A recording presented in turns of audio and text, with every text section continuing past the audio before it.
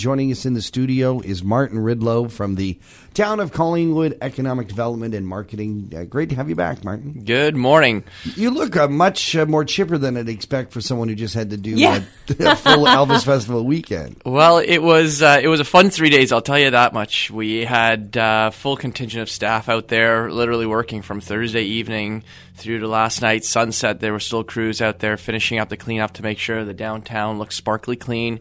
You could never tell that there was a festival that happened this weekend that had close to 10,000 people here. It's pretty incredible. And what was fun about this year is that we could follow along on Experience Collingwood. So it kind of gave us a behind-the-scenes look at what was happening throughout. It was actually really neat what the street team was able to do. This is the second year that we're doing it, and actually having the team out there, young people going out and interviewing the tribute artists and really capturing the best of the best. They were there for all kinds of things that were going on with the tribute artists.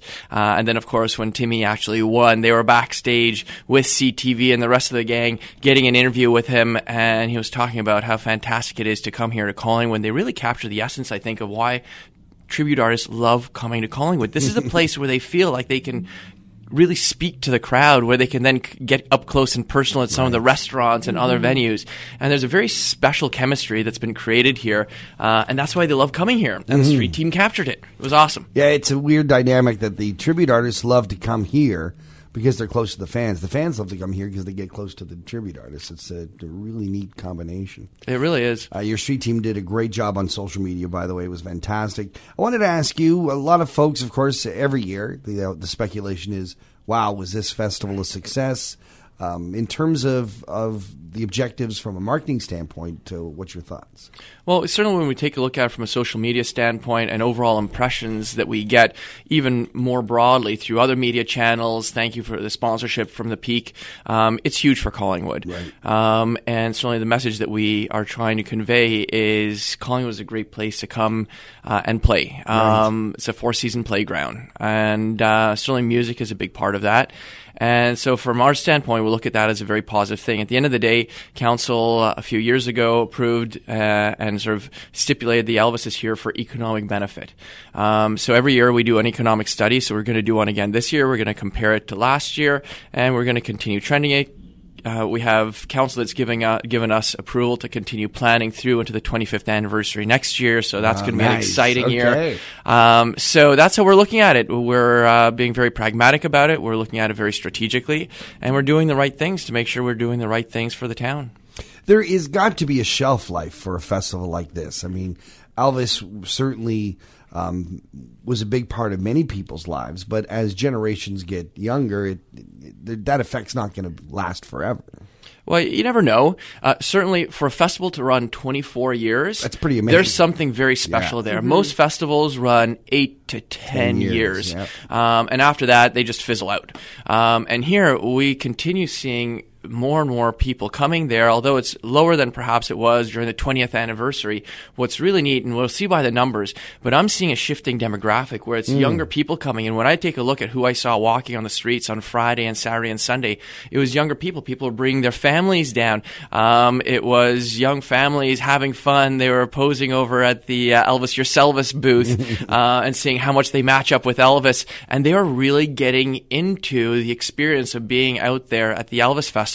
So we'll have to see what happens. We're keeping a careful eye on it. And, of course, you have to keep your eyes open for how do you continue to morph and evolve. You know, the Elvis Yourselvis booth was an interesting way of taking a look at making Elvis a bit more high-tech, where you can actually pose in front of this machine learning device that would take a picture of you posing to a specific pose and tell you how closely you match up.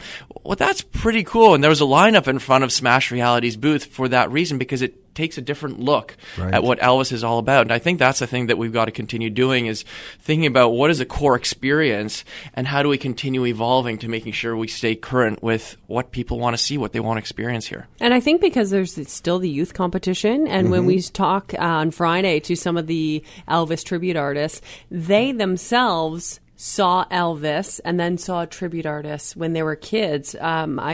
One was 4 years old when they started. Yep. So you never know how it's going to evolve and how the evolution of the festival is going to come into play. But as you say, as digital comes in, as long as you kind of stay up with that, I could live also on. too noticed from a demographic standpoint. Now it might have been where I was situated, but 2 nights at the beer garden with Touch of Vinyl, I was surprised at the 20-somethings that were in, and they were in. Like, they were dialed in. They knew the music. Of course, we were doing a broad spectrum of 50s, 60s, 70s. But I was surprised at how much they knew the songs. It's really quite neat to see how much they recognize Elvis. And it's actually social media that's allowing them to tap back into the nostalgia of what Elvis is and the impact he had on music. There might be a whole new audience out there. I actually do believe there's a whole new audience. You know, if I take a look at Tyler, who headed up the street team, he's in love with Elvis now. Well, after seeing his dance moves, I don't blame him. It is quite incredible. But you take a look at that, and that is what the younger generation is interested in. They want to go and figure out how are they doing it, and realize that the moves that are happening on stage don't just happen. Right. You know, he's got one fantastic post about how he's learning some dance moves, how he's learning to move his hips. And I think that's where people are tapping into. There's a real art to what's happening around here. I'm not sure if you had a chance to go to the Release Your Inner Elvis stage over at the south end of the street, where musicians, tribute artists could just stand up and sing. I was at Espresso Post, and all of a sudden this incredible voice comes out, and it's a 12-year-old out there singing away on the Release Your Inner Elvis stage. And I go, those are the moments that I think people are starting to realize there's a different way of looking at Elvis and the Elvis Festival and what it brings to Collingwood. Certainly going to some of the restaurants, hearing what happened up at the Mountain. They had a fantastic series of concerts up there too. O&B doing a tribute artist event, the Huron Club, and the list goes on of different places that let people get up close and personal. And I think that's where the real special chemistry is. Look. Martin Rydlo from the town of Collingwood, thanks for joining us on Talking the Town. Thank you. You know what it's like when you have great